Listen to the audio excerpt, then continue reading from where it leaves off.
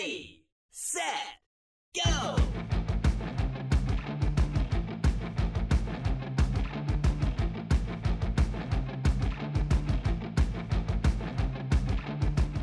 Welcome back to the EV Diaries. This is the place where we discuss EVs in small town America.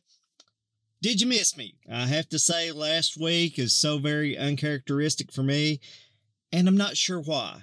Since October, I've attempted to put out 3 to 4 episodes a week. I also have a lot of other irons in the fire, and juggling all the responsibilities, just as in your life, sometimes things get a little off balance, and you have to sort of back up and reset.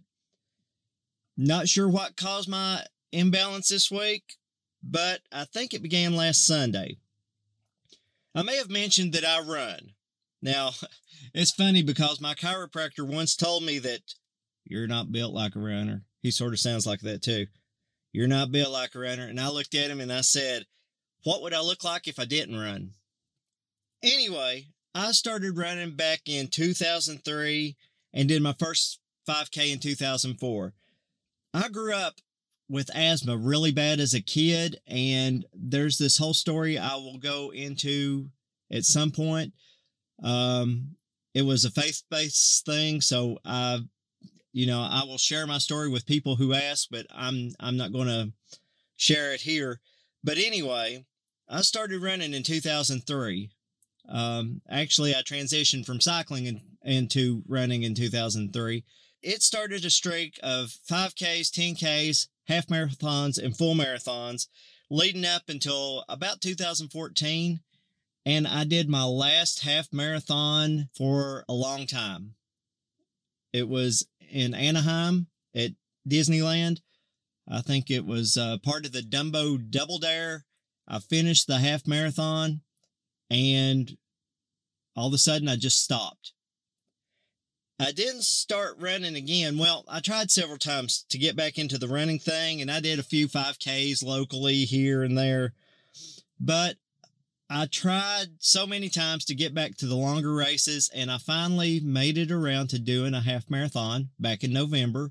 Again, this was at Disney World. It was part of the Wine and Dine series of races they do. And since then, I've tried to keep the momentum. On February 1st, I went to Cincinnati. I ran a 5K. I ran it all out. Was my best 5K in a decade. Wasn't my best 5K ever, but it's best one in a long, long time. And I just gave it everything I could give that day. And then last week, Sunday, to be specific, I ran a virtual half marathon as part of my Disney run that I've got scheduled for April. I set a time goal, and I exceeded it by about 3 minutes. But the end result was just a week of complete exhaustion, imbalance, classic overtraining. I mean, I got up Monday.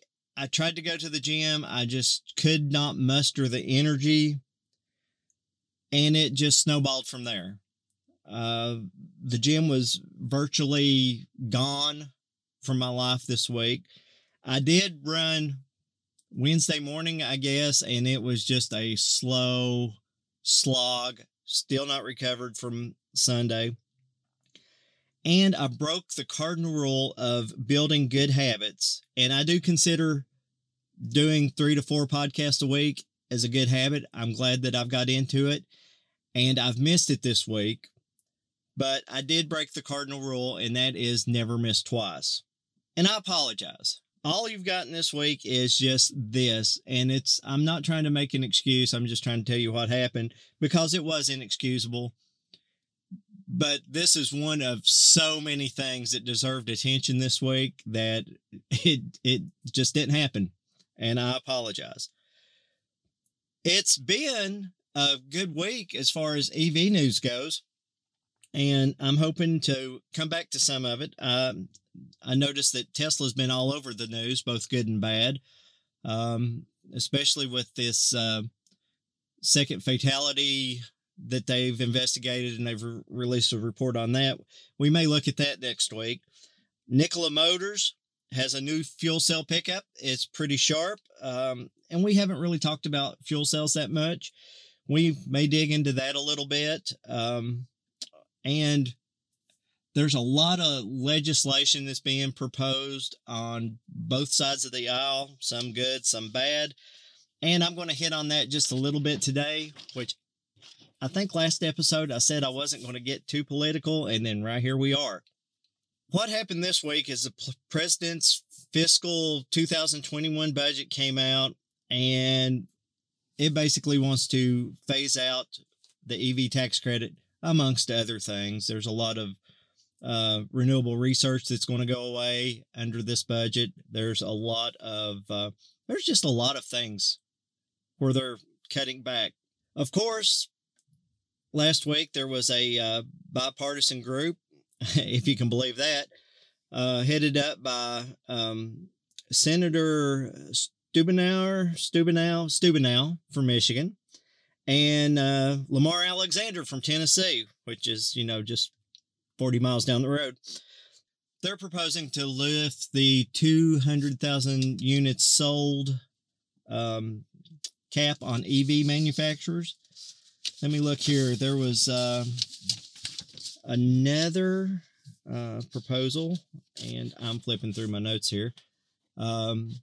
Representative Levin and Ocasio-Cortez. She's been making some waves since she's hit Washington, but they are proposing a bill that would create a vast infrastructure network to the tune of about $1 billion. And on the other side, you've got Senator Barrasso from Wyoming. He wants to kill the tax credits all the way around and impose an EV tax.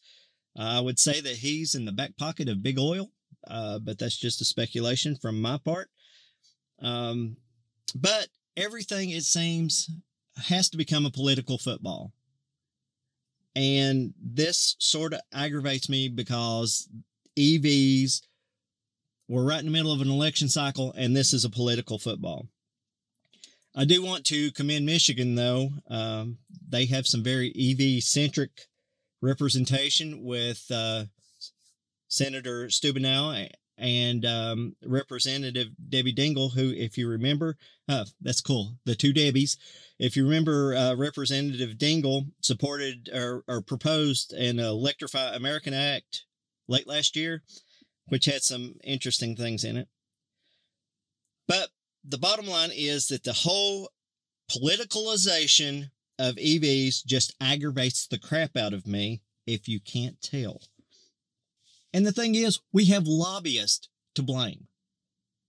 It's whichever side can buy the most votes is what gets dictated to small town America.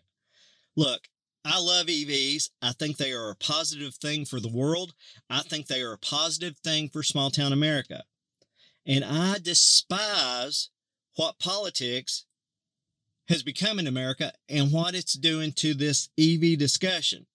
But I guess politics have always been this way before America was even a country. But it just makes me mad that you can't separate the two. I'm sorry for the delay in this episode and getting it here. Next week, I want to talk about some things that are fun, or at least not as political as all of this. And maybe we can get a separation from the two. That's what we need. We need separation of EVs and state. There you go. There you go. Let that one roll around. Just remember, the EV revolution is here. It's time to get back on track and enjoy the ride.